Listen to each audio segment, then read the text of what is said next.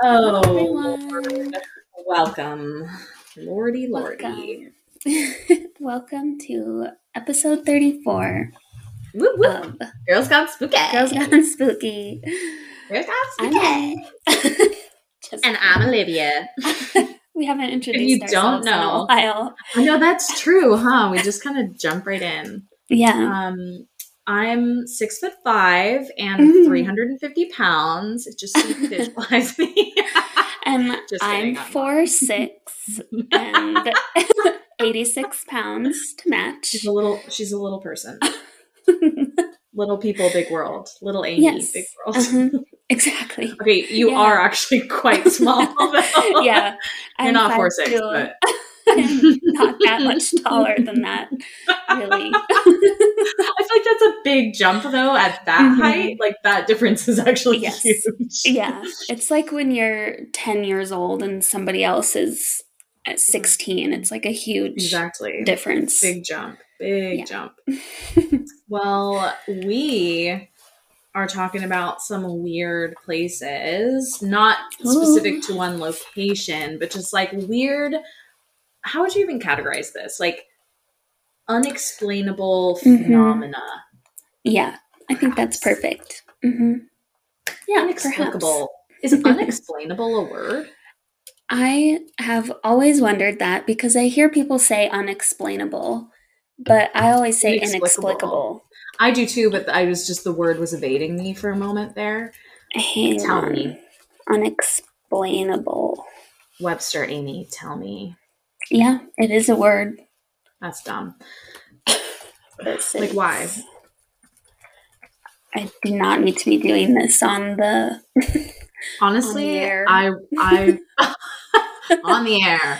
I am here for it. Do you find in Spanish there aren't a lot of like there's synonyms for words like great, awesome, cool, fun, but not for words like that? Like I find English has a lot of synonyms for words like that. Yeah. Like unnecessary synonyms. Yes, I would agree.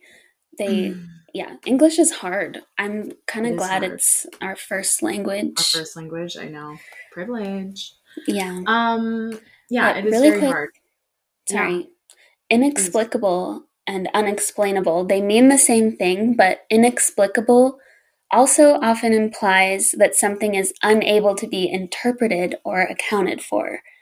So that's kind of the same, but I kind of see what they're going like it's for like you too. Can't even find a possible explanation for it. Okay. Right. So it's like a little more like extreme than unexplainable. Okay. Yeah. I'm here for that. And I'm nothing I love if not extreme.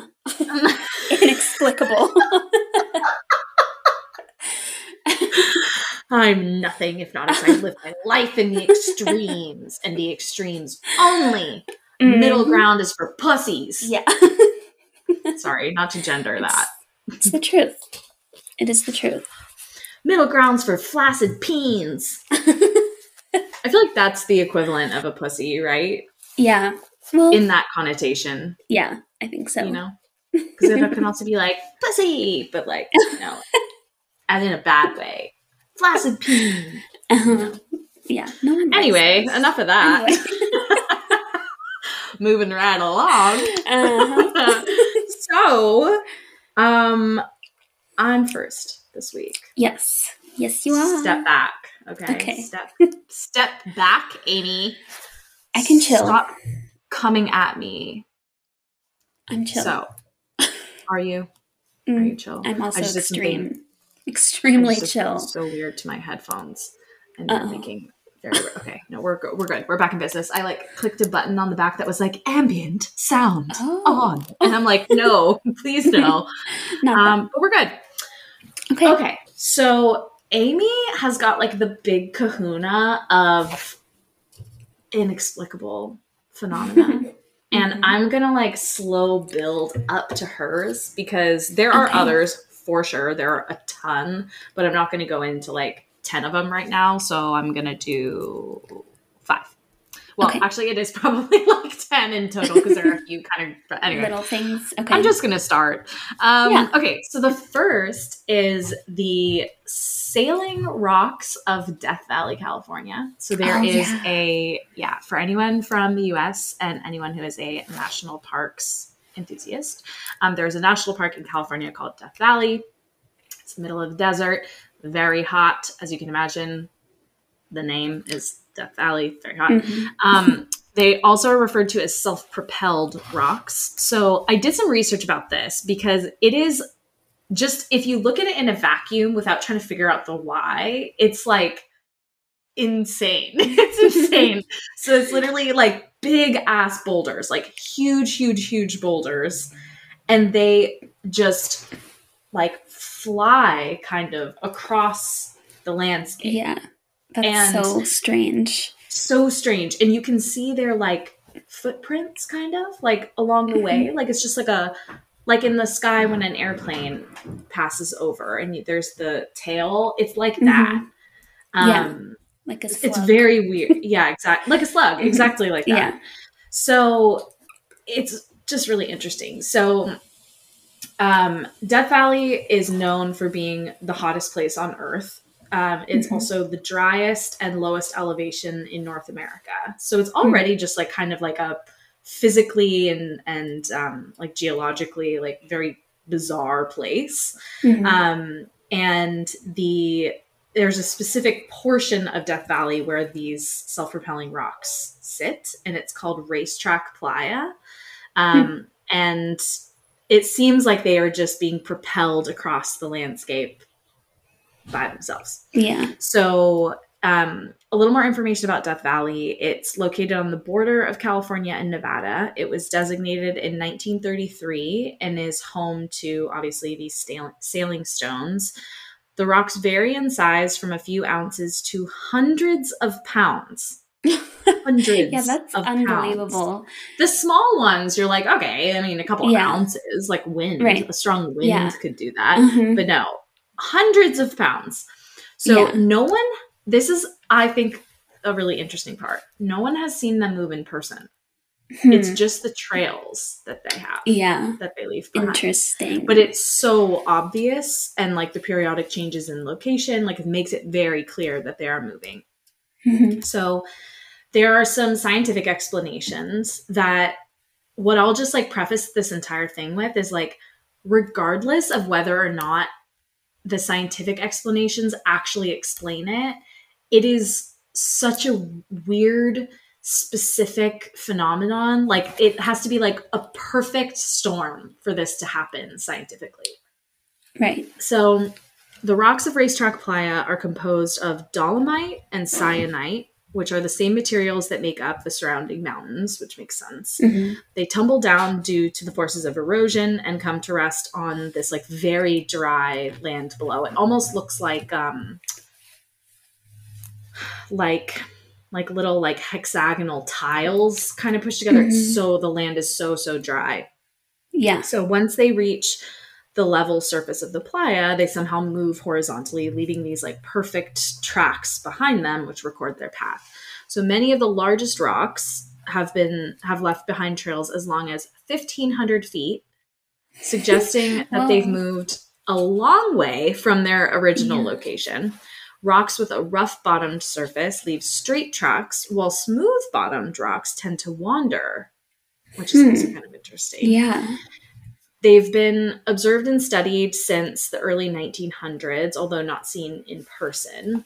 Or like, the movement isn't seen in person. And several theories have been suggested to explain these mysterious movements. So in 2014, scientists were able to capture the movement of the stones for the very first time since the early 1900s using time-lapse photography, of course. And the results strongly suggest that the sailing stones are the result of a perfect balance of ice, water, and wind. So in the winter of 2014, rain formed a small pond that froze overnight and thawed the next day, creating a vast sheet of ice that was reduced by midday to only a few millimeters thick. So you've got this like frozen thin layer. driven by a light wind, this sheet broke up and accumulated behind the stones, slowly pushing them forward. Yeah. So it's like this weird, like hot, cold, like melting and like the like propulsion of that. It's so fascinating. Yeah. So if you're interested in seeing them, you drive 2 miles south of the grandstand parking area. Obviously the location of the stones are always changing, but that's how you get to Racetrack Playa. And they say the best view is usually walking about a half mile toward the southeast corner of the playa. So they ask that you do not touch the rocks. You don't touch the tracks. They're like constantly being, kind of investigated and researched. Because this is obviously a very like interesting phenomenon. It almost seems like they could like harness that for some sort of like energy resource. I don't know. That's very specific, but they're, we learn things from nature all the time. Right. So yeah, the stones continue to baffle visitors and scientists alike. We think we know why this happens, but there's no like firm, answer for it. Answer. So it's interesting because it's like, it's not like the way I think about it isn't so much like, oh, there's a ghost that like picks it up and tracks it, but it's more like that the earth, even like inanimate parts of the earth, are more alive than we like think they are, if that makes sense. No, it's a magical thought to think of the earth that way. Right? Yeah. Like it makes me think of like, this is going to be such a stupid comparison, but in Frozen, like how she manipulates ice and cold and all of that. And then there's that like, that voice from the unknown that's like calling to her. Yeah. And it's like carried on the wind. It's like something like, it's got like a Pocahontas like kind of vibe, like minus the, probably like raping and pillaging. Yeah. But talk about the real story, not the Disney story. Right. I don't know. I just found it to be very interesting. Definitely. And it's funny that you bring up Frozen because my first thought was in the end of Moana. Have you seen that movie? Yeah. With the beautiful, like, green goddess who comes to life. And I love that movie. Like, I know. It's excellent. No, it's excellent. By myself. It's so good. Yeah. It's so beautiful. It's so good. It's so beautiful. Yeah. Amazing. So that, I really like that. That one feels like spiritual and like earthbound, like Pachamama kind of vibes. Yes. So those are the Sailing Rocks of Death Valley. I have a bunch of others that I'm just going to kind of touch on more quickly. The first one takes us to Poland. And this is called the Crooked Forest. You've probably seen photos of this, honestly. Yeah, really wild. So basically, it's a grove of very oddly shaped pine trees located in the village of, I'm so sorry, I'm going to butcher this. I don't speak Polish. Now Zarnowo.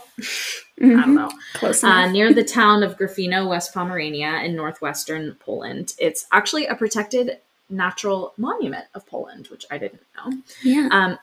It's a grove of 400 pines that were planted in this village around 1930. Whoa. This was like not that long ago. Yeah, no. And each pine tree bends sharply to the north just above ground level and then curves back upright after a sideways excursion of 3 to 9 feet or 1 to 3 meters for anyone on the metric system. Yeah. So it's like 9 feet. It goes, we'll post a picture on our Instagram, but it's like maybe an inch above the ground, the forest floor. Like it's so close to the ground. It looks like it should just fall from the weight of the tree on top. So it just seems like physically bizarre, but also like how'd they get like that, which is a big question. It's generally believed that some form of human tool or technique was used to make the trees grow or bend in this way, but the method has never been determined and still remains a mystery to this day. Also, you'd think we would know because it wasn't that long ago. It was 1930. Right. So someone would keep a record. Right. So it's speculated that the trees may have been deformed like this in order to create naturally curved timber for use in furniture or boat building, which is, kind of reasonable. It's a good guess.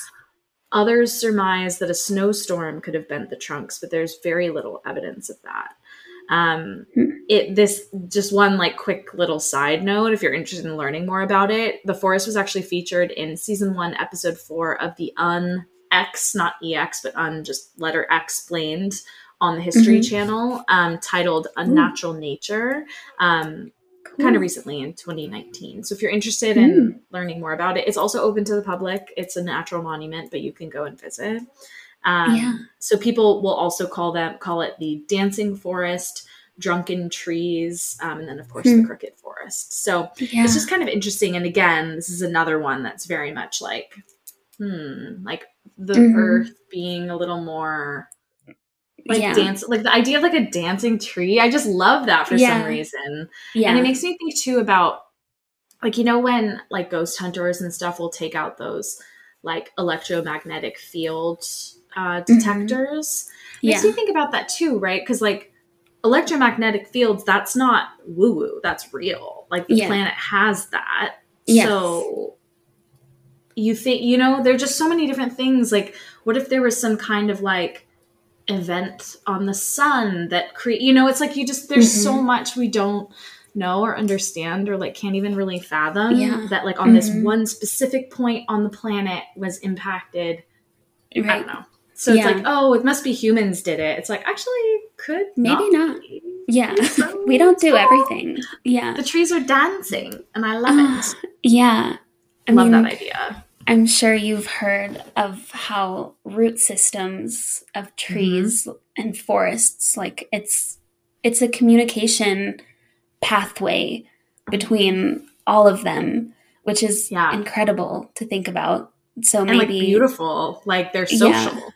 Yeah.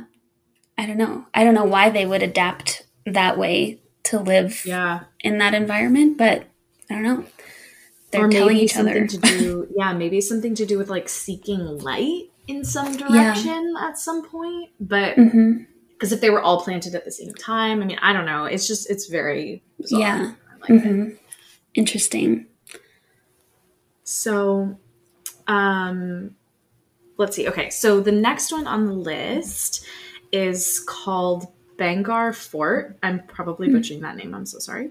It is a 16th century fort built in the Rajasthan state of India. It was built by Bhagwat Das for his younger son Madho Singh.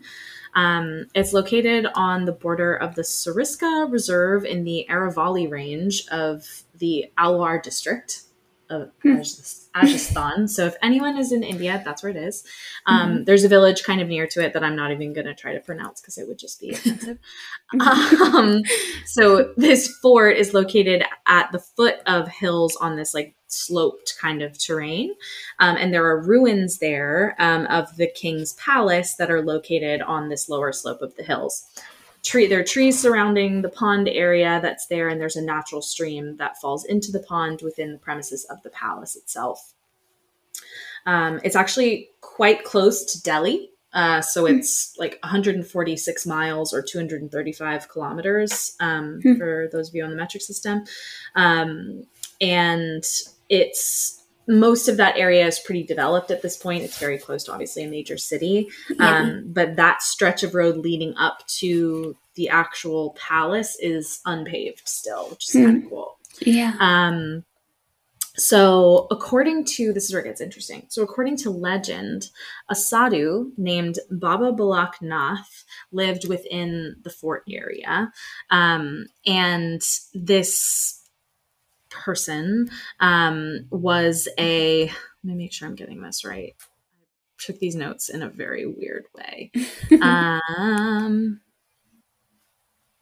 So the leader, the ruler at the time, lived within this fort area, and it was his injunction that any house built in the precinct of the fort should not be taller than his own, and if the shadow of any such house fell on his, it would result in the destruction of the fort town. So first of all, get your rulers out and just measure them, boys. Like, come on, like, move it along. And so that was like just one little like detail at the time that like people thought, oh, well, someone built a home taller, and so he just like destroyed the whole thing. Yeah. The other legend was that there was a wizard who was adept in black magic named Sinhai, and he fell in love with Ratnavati, who is a beautiful Bangar princess who had many suitors. And one day, and it sounds like is the daughter of Baba Balaknath. And one day, the wizard followed her to the marketplace and offered her a love potion. However, she refused it, throwing it onto a large rock that consequently rolled onto the wizard and crushed him to death. Whoa. Get it, sis? Yeah, she's like, not interested. Yeah. So a little bit funny, but also not funny. Yeah. But the whole thing is that before he died, he laid a hex on all of the inhabitants of Bangar. And so it's basically this like ruined, abandoned city that there's like no actual record of why. So it's almost like a much less dramatic, like Pompeii. You know what I mean? Right. It's like, what happened here? Like, why did this happen? So kind of interesting. And it's considered to be, as a result of this, one of the most haunted spots in India. So it's like very, I don't want to say like superstitious, but there's a lot of like, it's very spiritually charged there. And no one is allowed to enter after dark for that reason. And locals, even to this day, report deaths as a result of the curse. Wow. So like people will like just drop dead, like inhabitants of like nearby cities. Wow. So it's very bizarre. That is crazy. And I mean, I don't know if it's like lead in the water or something, but like there's something weird going on there. So that is Bangar Fort. Interesting. The next one takes us to Wales, the Skirrid Mountain Inn. So this is set between the rising fells and lichen-spotted stone villages on the eastern edge of Brecon Beacons National Park, which is Brecon Beacons, I guess, is Wales' lesser-known mountain range. It's in the south of Wales. The Skirrid Mountain Inn, which obviously is an inn, oozes with tales and stories of the Gaelic nation's past. So I think we should probably do a full episode on like Gaelic lore, because I think like it's so interesting. And I know we've done like the like Celtic thing, but like talking more about like druids, and there's just so much there. So I think we should like expand on that. So I won't go too deep into this, but some say that this inn was actually the gathering point of rebel fighters under the banner of Owen. Can't read Gaelic. No. Glindwer. I don't know. The hero of the Welsh. Yeah, thank you. Hero of the Welsh resistance against Henry the Fourth. Others claim that it was once a courthouse where criminals were not only condemned to death, but also hung, all under the command of the infamous so-called hanging judge, George Jeffreys. There is, in fact, still a swinging noose dangling from the rafters inside the inn. Okay. And there are a ton of ghost stories from the town, all over. So it's one of those just like weird places that they're like, what exactly was this place and why does everyone get bad vibes? Like, where are the bad vibes coming from? Wow. So that one's just like kind of a quickie, but I was like, it's actually like kind of cute from the outside. Just looks like a little quaint, like little stone bar. You would never suspect. Never. And then you're like, oh, never mind. Okay. Regret coming. So, yeah, exactly. So I have one more with 5 kind of rolled up. And I'm going to be kind of giving yours away in sharing them, because they're like, I'm just going to say we're going to call them the lesser triangles. Okay. So the first is a place called Bridgewater Triangle, which is sprawling across a slice of Massachusetts, where you and I both frequent. Yes. The Bridgewater Triangle covers some of the most foreboding and mysterious terrain you can imagine. Things like vast, bleak wetlands and wooded zones large and dense enough to definitely get lost in. This is the area that gave rise to one of the very first UFO sightings way back in 1760, which is cool. Oh, wow. Yeah. Onlookers reported a sphere of fire, and that's a quote, so brilliant that it was seen across several towns. Wow.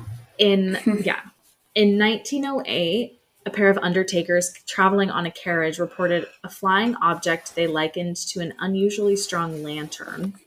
And other witnesses corroborated their story, some assuming it was a hot air balloon. The undertakers didn't agree, with one writing, "I claim that a hot air balloon could not move in a circle or perpendicular, as this one did." Interesting. Since then, the tales of inexplicable, there's that word again, phenomena, have come time and again in the Bridgewater Triangle, including sites of cryptozoological creatures such as He makes Bigfoot, and also appearance. he makes another appearance, and thunderbirds, which are huge flying animals of American myth. Cool. There have also been many reports of mutilated livestock. Aliens. Interesting. Or Bigfoot having a snack. Aliens. Yeah, maybe it is Bigfoot. That's true. We should give him that cred. Well, so that is number 1. That is Bridgewater Triangle. Okay. The next is Bennington Triangle. In Vermont, the Bennington Triangle, which covers the craggy landmark of Glastonbury Mountain and a bunch of ghost towns. The town of Glastonbury itself had a population of 8, according to the 2010 census, which gives you an idea of how isolated the area is. The Bennington Triangle has been the setting for a number of unexplained disappearances over the years. They began in 1945 when a local man, Mitty Rivers, was leading a group of hikers near the mountain. He walked ahead of the group and seemingly vanished into thin air. The very next year, this is wild. The very next year, teenager Paula Weldon was hiking in the same area when she disappeared, which triggered a media storm and a massive hunt, which didn't turn up anything. Some years later, a young boy named Paul Jepson was told to wait in his mother's car while she visited a site near the mountain. She returned to an empty vehicle. Another huge search was launched, and with hundreds of volunteers scouring the area to no avail. Both Paul and Mitty had been in red clothes when they vanished, leading to a superstition that it's bad luck to wear red and visit Glastonbury Mountain. Further vanishings, along with numerous UFO sightings, have made this place a magnet for paranormal investigators and anyone with a taste for the unusual.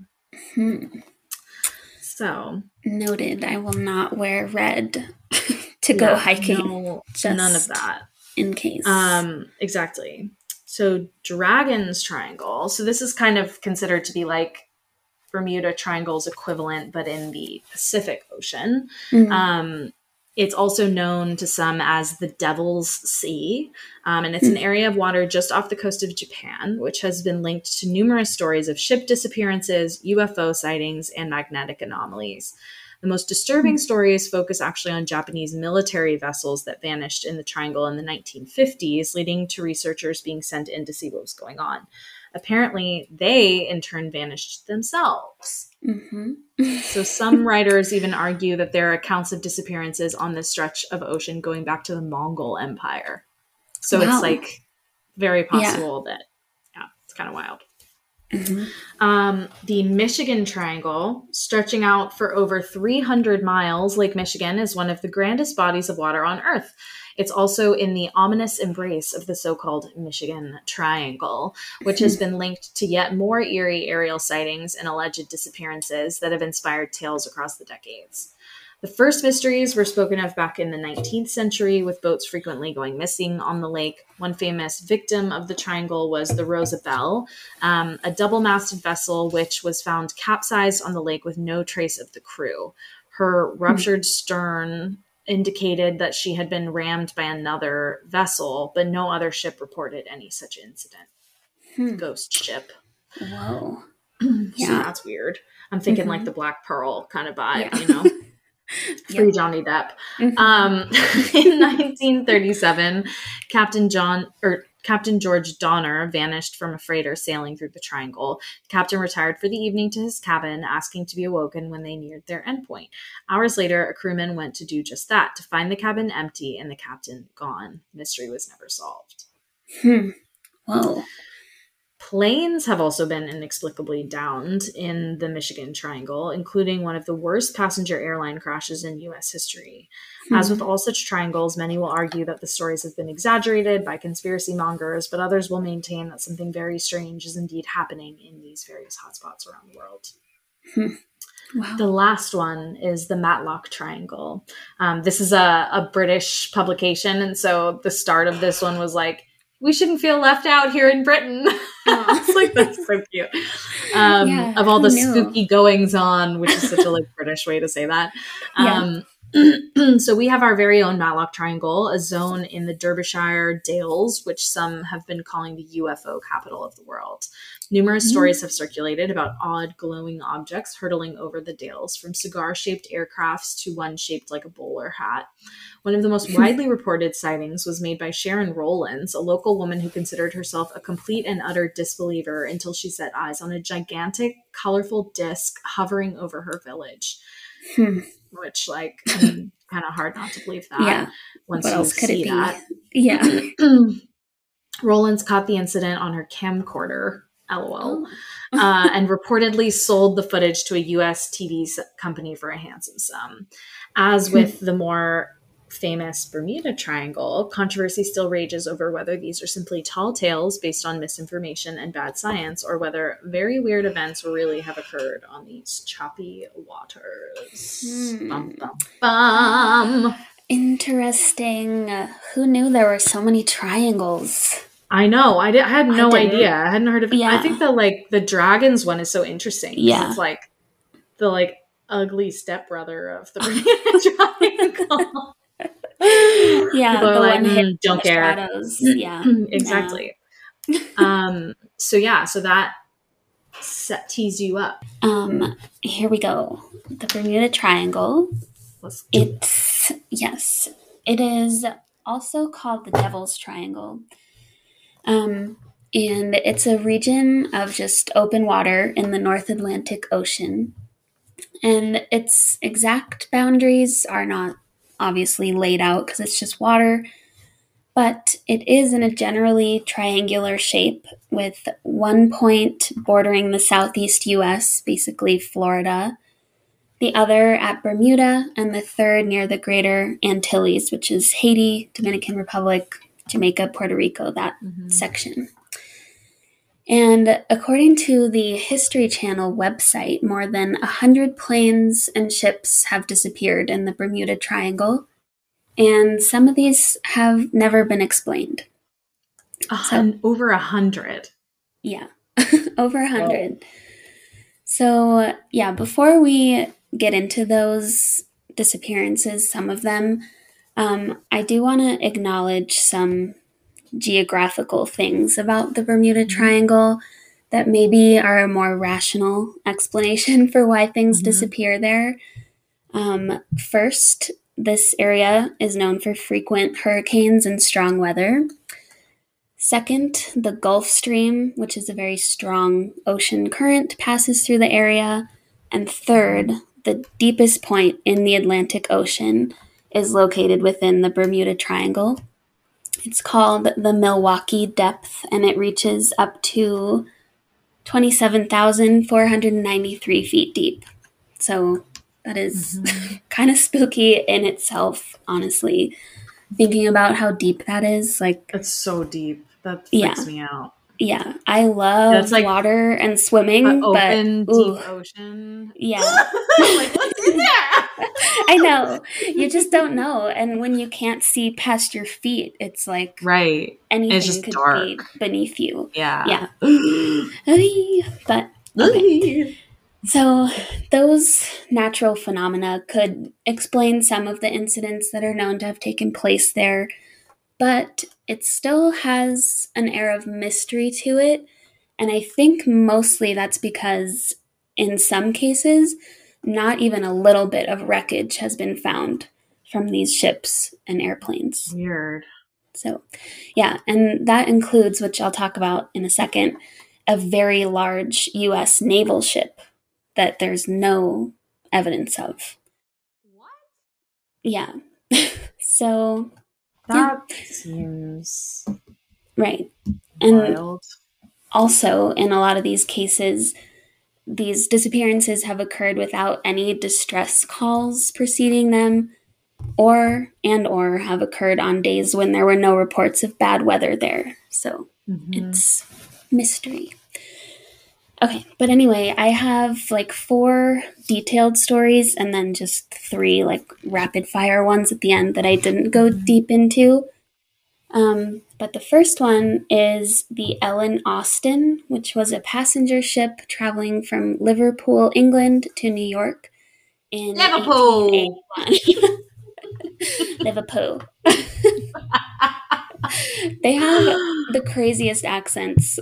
Remember Michael from college? Yes. Blueberry yogurt. I used to make him say blueberry yogurt over and over again. He was yogurt. Like, shut up. Blueberry yogurt. Oh, man. Still good. Doesn't get old. On Great British Bake Off, there was somebody, I think she was from Liverpool, or at least that region, and she could not say swirl or like curd. It was like swell, cowed. I'm probably butchering that, but like what an accent. Yeah. Anyway, that's a detour. Okay. So yes, it's 1881. The Ellen Austin, it had already been sailing for a couple weeks when the Captain Griffin, decided to take a detour through the Sargasso Sea, which would set their ship to sail. What was that? Bad call. Yeah, already a bad call. Griffin, come on. Yeah, that would put them right through the Bermuda Triangle, which that detour is kind of big because they're going from Liverpool to New York. So they're going down like to the Caribbean almost and back up. I wonder though with like the, what's that called? Water patterns? Yeah, the currents. You know what I mean? What is currents? Well, I mean, water patterns make sense. I mean, it's not wrong. No, it's not. That's anyway, maybe with the currents, maybe it was pulling them south, but they knew that it would bring them back north. I don't know. Yeah, who knows? Nothing. Literally nothing. I don't either. And I tried. I was like, how? Yeah, I tried to Google stuff about all of this. I was like, I want to be a sea captain. Yeah. A sea hag. Sarah the sea hag. Amy the sea hag. Uh-huh. With your long patchy hair. Yeah. Ew. No. All over my body though, not just on my head. Oh God. Yeah, but alas, I'm not. So to us, this is just a detour that goes much farther south than what makes sense. But shortly after they got into the Bermuda Triangle region, Captain Griffin and the crew spotted another ship that was really far off on the horizon that appeared to be sailing erratically, like just kind of floating around. And the Ellen Austin, they tried to signal that ship for a day or so, but they never got any response. So they decided to go check to see what was going on. And Captain Griffin sent some of his crew to check on this other ship. And they reported back that there was no one on board. All of the cargo was intact. There was no sign of bloodshed or any evidence of anything to indicate that whoever had been on that boat would have needed to abandon ship. So it was just empty. And they had no idea why. But the Captain Griffin, he decided it would be worth salvaging this abandoned boat because it was not damaged. So he had those crew members, right? He had those crew members steer that boat alongside this Ellen Austin. So they traveled together for a couple days or so before they ran into a heavy storm, and it separated them. But the Ellen Austin was fine, survived the storm. This other ship, though, they saw it miraculously, like shockingly, they saw it again. So they tried to signal it again, and no response. So when they went to check again, all of their crew members were missing. And again, it was still intact. The boat was still undamaged, and the crew was gone. So, like, this is clearly Davy Jones, right? Taking them into his locker or whatever they call it. I'm sorry. What? How are you not having a more visceral reaction to this? I did earlier. I was reading it. It's okay, bizarre. We have to do an episode on Davy Jones. That is so weird. Yeah, I mean the Davy Jones. Like, there's no mine. That's my assertion. Yeah, but that kind of thing, like a sea, like the Kraken or like something, like right, or all a giant squid, like hungry for human flesh. I don't know. Yes, I know, but that's so weird that boat, but that the Ellen Austin was left alone. Right. Yeah. Like, what is with that boat? Is it like a haunted ship? Yeah. It's Black Pearl, for sure. Mm-hmm. Guaranteed. Yeah. Black Pearl. So, yeah, that's... Or Sirens? I think that's a cool one. Ooh. Yeah, could be. But yeah, then they could have also taken the Ellen Austin. Right, yeah, why would they? Well, unless they have some, like, weird connection to that other boat. To that ship, yeah. Okay, sorry, continue. So what happened from... Fascinating. Well, that's the end of that one, because they just decided, like, I'm not going to mess with this boat anymore, and they just went on their way. So, who knows? And I did not find any other reports of things like that. Mm-hmm. So, yeah, who knows? That one really got me. Yeah, it's a cool one. I thought it would just be destroyed in the storm, but then when you were like, they saw it again, no response though. Which it's also weird that it would end up that they see it again, like in a violent storm. Could have ended up anywhere. Well, it's almost like it wants more people to board it. Right. Yeah. It was asking. Ooh, scary. Asking for it. Yeah. You're asking for it. Oh. Yep. Okay, so that's the Ellen Austin. Now we'll move on to the USS Cyclops. That's the U.S. naval ship, and this is in 1918. They were sailing from the West Indies up to Baltimore, Maryland. And the Cyclops was gigantic. It was 550 feet long, and it had 306 crew members aboard. So very large. And by 1918, this ship had been sailing along this same route for about 8 years. So who knows if it was the same crew, but either way, it's gone this route many times before. Same their first rodeo. Yes, exactly. So the Cyclops took off from Brazil and headed for Barbados, where they were going to make a stop for provisions before going on to the U.S. And the last communication that they received from the Cyclops, they just said, "Weather fair, all well." But after that, they were never seen or heard from again. No one on the ship, and the wreckage has never been found. See, this is the thing, though, that, like, I appreciate the potential for, like, the depth of the water there and all of that to, like, hide the evidence, but why was there no, like, Mayday call? Like, right. That just doesn't make sense. Yeah. For any of them. Right. Because any sinking ship, it doesn't happen that fast, right? No. I don't know. Slow. No, it's slow. Yeah. I mean, I guess unless it, like, I don't know if it's, like, attacked, like, if it's, like, bombed, but... Yeah. And then, still, isn't there floating debris, usually? Yeah, totally. Until it gets so waterlogged that it sinks. Yeah. Right. Yeah. Which would I take don't time. know. Mm-hmm. Yeah. That's freaking weird. And this was the really big one, right? Yes. Yeah. 550 feet long with 300 people on board. So, I don't know, man. Seems fishy.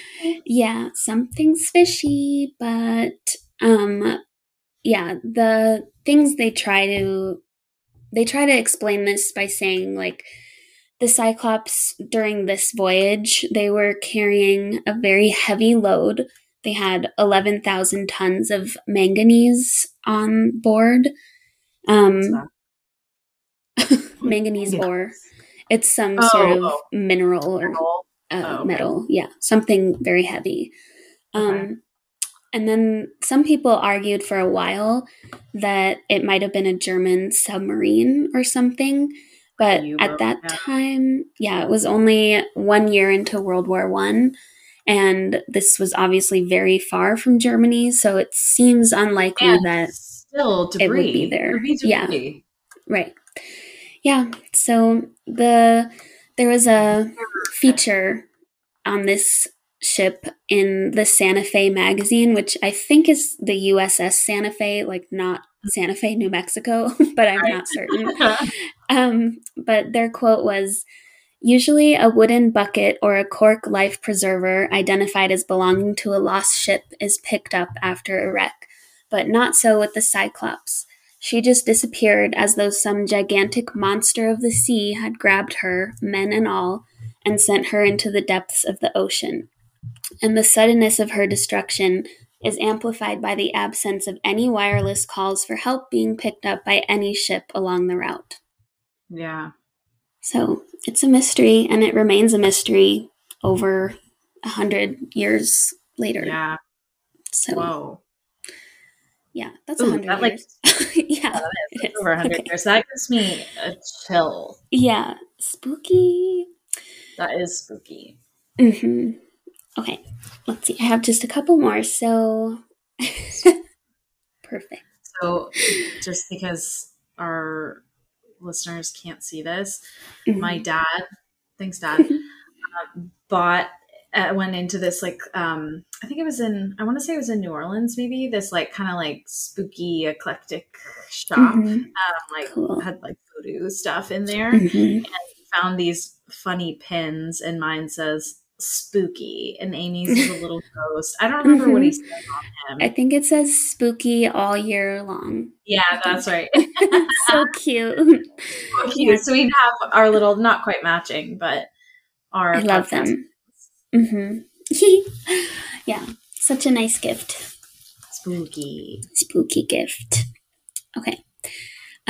So yes, another spooky incident was in 1967 when the captain of the Witchcraft, which is an interesting name for a boat, which is a 23-foot luxury cruiser, decided to go out with just one friend. So it was the captain and one friend. They wanted to go out, and sail just off the coast of Miami, Florida, to look at the Christmas light displays from out on the water. At 9 p.m., the Miami Coast Guard received a distress call from the Witchcraft saying that their propeller had run into something in the water and they would need a tow back in.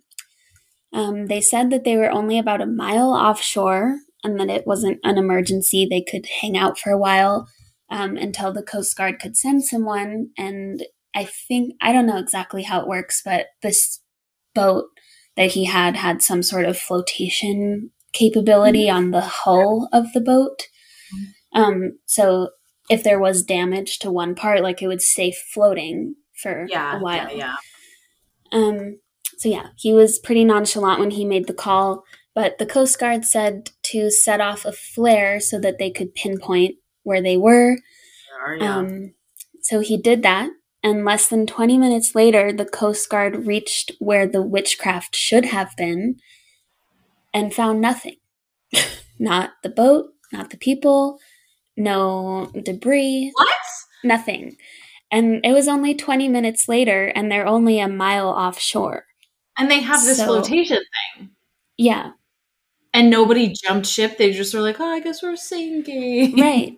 And they could have communicated something again, right? Like, actually, we're going down now. We need you sooner. But also, most people could swim a mile. If it's a matter of life or death, you could swim a mile. Right. Yeah. So I wonder what they hit, though, too, out there. A kraken. Yeah. Kraken. Yo, like, that is the kraken's home. It lives in the depths of the Bermuda Triangle. I'm convinced. Yep. But yeah, this happened right off of Miami. So it's like that whole... Okay, not voting in Miami. Spooky. No, I know. Wait, I feel like this is not getting nearly enough attention. Yeah. I don't know how I didn't know these stories. This is freaky. It is. I haven't heard these either. I always just heard like, yeah, boats sink there, planes sometimes crash, but it's like, oh, there's bad weather or something. And a lot of incidents do occur in bad weather, so that just makes sense. But these are weird ones. Well, it's like there's that saying, just because you're suspicious doesn't mean they're not out to get you. Yes. Yeah, and bad stuff happens in places where when there's good weather, inexplicable things also happen. Right. You know. True. Yep. Spooky. That 20 minutes? And wait, tell me what was the date? When was that? It was around Christmas time, 1967. Okay, this is like recent. Yes, and there are more recent ones too. Okay, keep going. I'm sorry. But yeah, those are the more recent ones I don't have too much detail about, but I'll just read them off at the end. This last, more detailed one is maybe the most notorious, they said, of the disappearances. And it is Flight 19 and the PBM Mariner that disappeared. So Flight 19, I think, is a group of 5 Avenger torpedo bombers, and they took off from Fort Lauderdale, Florida on December 5th, 1945. So wartime. Actually, would the war be over then? When? What year?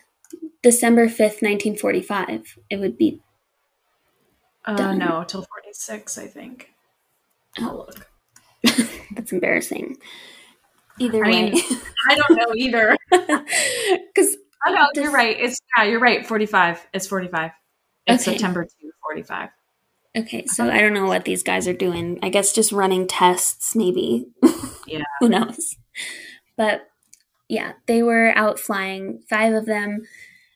Lieutenant Charles C. Taylor, he was an experienced pilot, and as they were flying, he believed that his compass had started to malfunction and that they had been flying in the wrong direction. So he was obviously concerned. He contacted a Navy flight instructor who was also flying close to the Florida coast. And with the weather also growing worse at this time, Taylor decided to go against protocol and pointed his plane... Yeah, bad call. He pointed the plane toward the setting sun, which I also tried to look up why that would be against protocol and didn't find anything. So if anyone knows, that's... We're not friends with Chris anymore. He could tell us. Oh, Chris? Oh, yeah. That's true. Okay. I forgot who that was for a second. Well, he's irrelevant now. So. Well, sorry if you ever hears this. Sorry. But you are. Sorry and I'm allergic to bell peppers, for the record. Yeah. You guys, okay, quick tangent. I have an ex-boyfriend who, I don't know, months, maybe a year after the breakup, was like, I'm in town, let's get lunch. I was like, okay. So we get lunch. And he's like, yeah, so I think I'm going to write a cookbook. And I was like, if memory serves me, you can't cook. And he was like, no, yeah, you're right. I can't.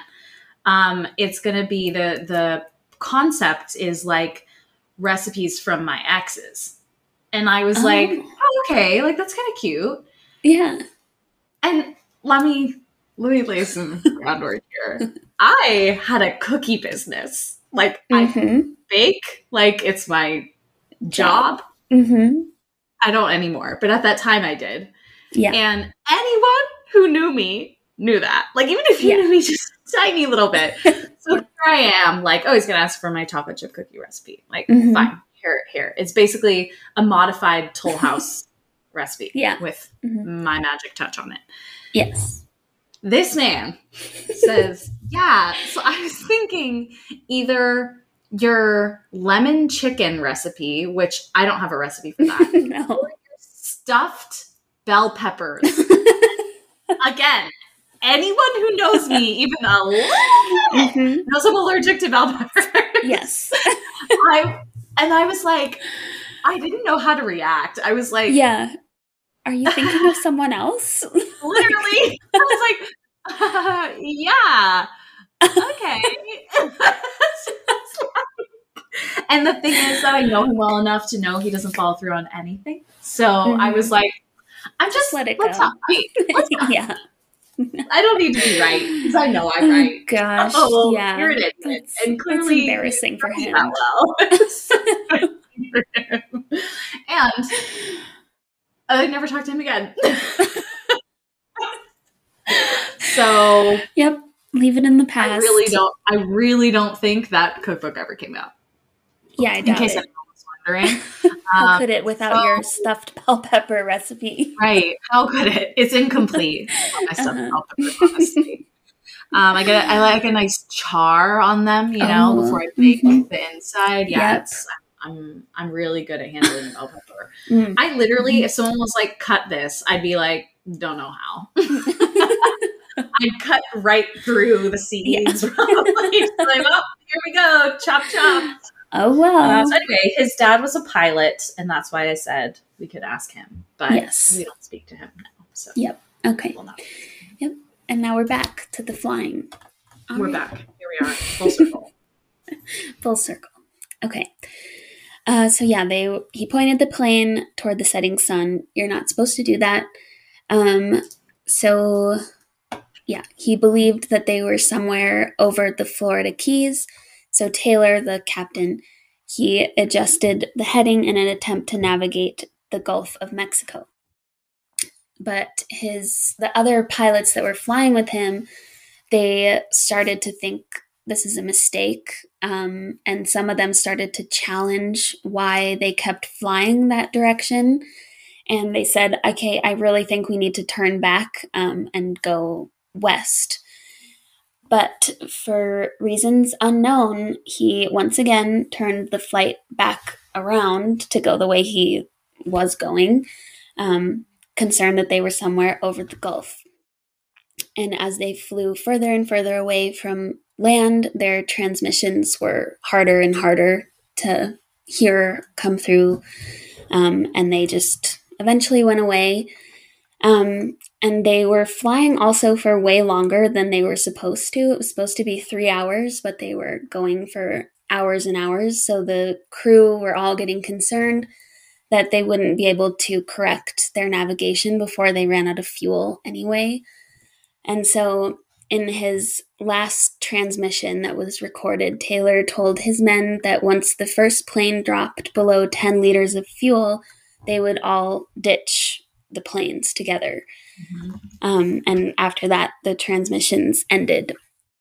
So certain that these flights had ditched into the ocean, the Navy immediately launched a search and rescue effort. So 2 boats were scrambling, searching for this missing flight. But 20 minutes after they took off from whatever port they left from, one of these boats disappeared off the radar.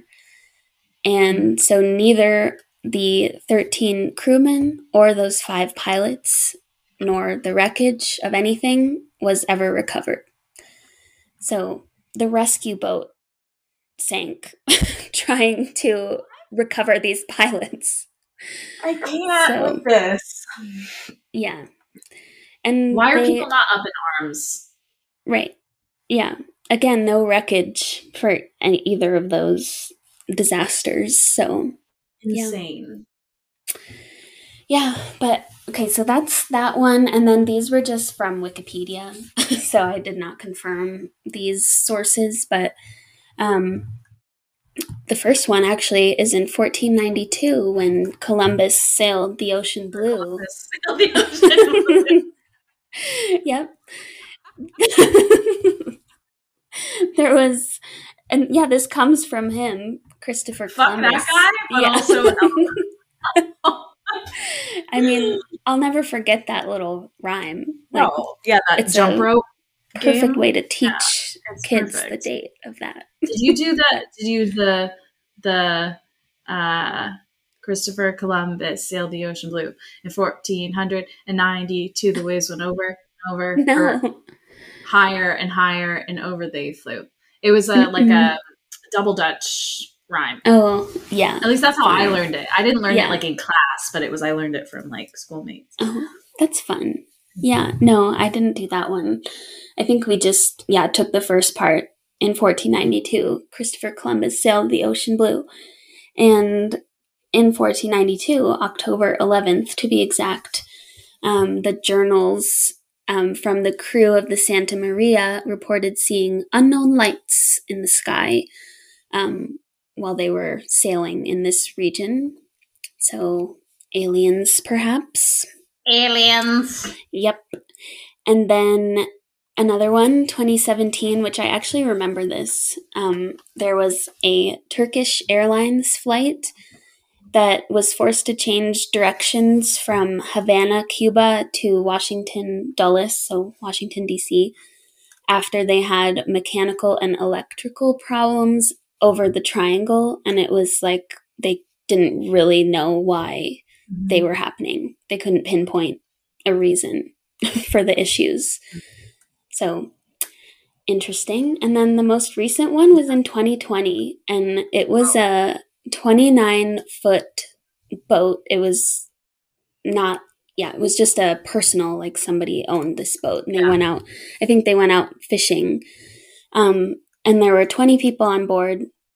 They were last seen departing on December 28th, 2020, and they never came back, and they still haven't been found, even after a search of I think they said hundreds of thousands of square miles have been searched, and they never found anything. So that's, yep. They took off from somewhere in Florida. I think I left that out. So, yeah. The ones that really got me were the Ellen Austin and the one off the coast of Miami. Yes. They're all weird. Mm-hmm. But for some reason, I feel like I have this weird conception, maybe it's a misconception, that sea travel feels more reliable. You're not on the ground, but you're not in the air. Being in the air to me feels super vulnerable. Yes. And if it goes down, there's not necessarily going to be debris. Mm-hmm. Whereas for a ship to sink seems, I don't know, it feels like a stretch, kind of. For it to just sink out of nowhere. Planes go down out of nowhere, but I don't know. Yeah, I think it's harder. Human error could down a plane, where I don't know if human error could down a ship. I mean, I'm sure it could, but it would be slow. Even still, it would be slow. It seems like water travel is slow. Everything that happens, the good stuff, the bad stuff, getting to where you want to go or capsizing happens slowly.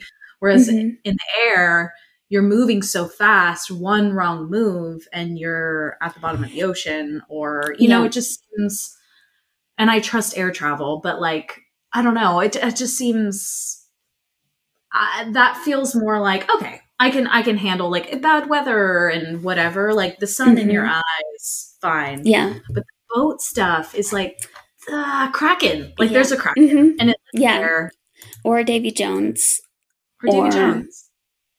Okay, we need to do an Under the Sea episode because Sirens, Kraken, Giant Squid, Davy Jones. Yes. Yeah. Should we I'm do that sure next there are other ghost ships too. 100%. Somewhere. So, okay, we're doing this next week. It's done. Okay. Yeah, that sounds good. Oh, yeah. So that's the Bermuda Triangle. Wow. Creepy. Throwing up a triangle. Illuminati, bitch. Illuminati. Yeah. Spooky Illuminati. Ooh, like the dollar bill. Yeah. Looking right at the camera. Ooh, spooky. Well, so yeah, y'all, if you hear your boat captain like, hey, we're just going to do a quickie little detour through the triangle, just be like, nah, dog, no. I'm a pass on that. Yeah, no. Say no. So just say no. Do that. Just say no. Yeah. Say no to drugs, guys. Yep. And stay in school. Also, no to drugs. A really quick like moment to acknowledge all of the violence that's been happening in the United States I mean, literally every day, but for the families of the children in Texas who were just murdered in school, as well as the people who were worshiping and grocery shopping who have been mowed down in mass shootings. So if you are in the US or are just up to speed on the news here, our hearts go out to everybody. I think like we're all for gun control. So agree with that? I don't give a shit. No, I don't care either. So, no one wants your thoughts and prayers. No. Fucking gun some action, please. Right. Yes. Yeah. So we're not going to do any kind of moment of silence here because we all know that doesn't impact change. So, but just wanted to acknowledge because I know sometimes it's hard to be like light and fun when the world is like burning around you. But I hope that for anybody who is struggling with processing that news, that this can be a little oasis for you. Levity. Yes. So, And with that, we will be back next week. Stay spooky, my friends. Stay spooky. Thanks, everybody. Thanks, everyone. Bye. Bye.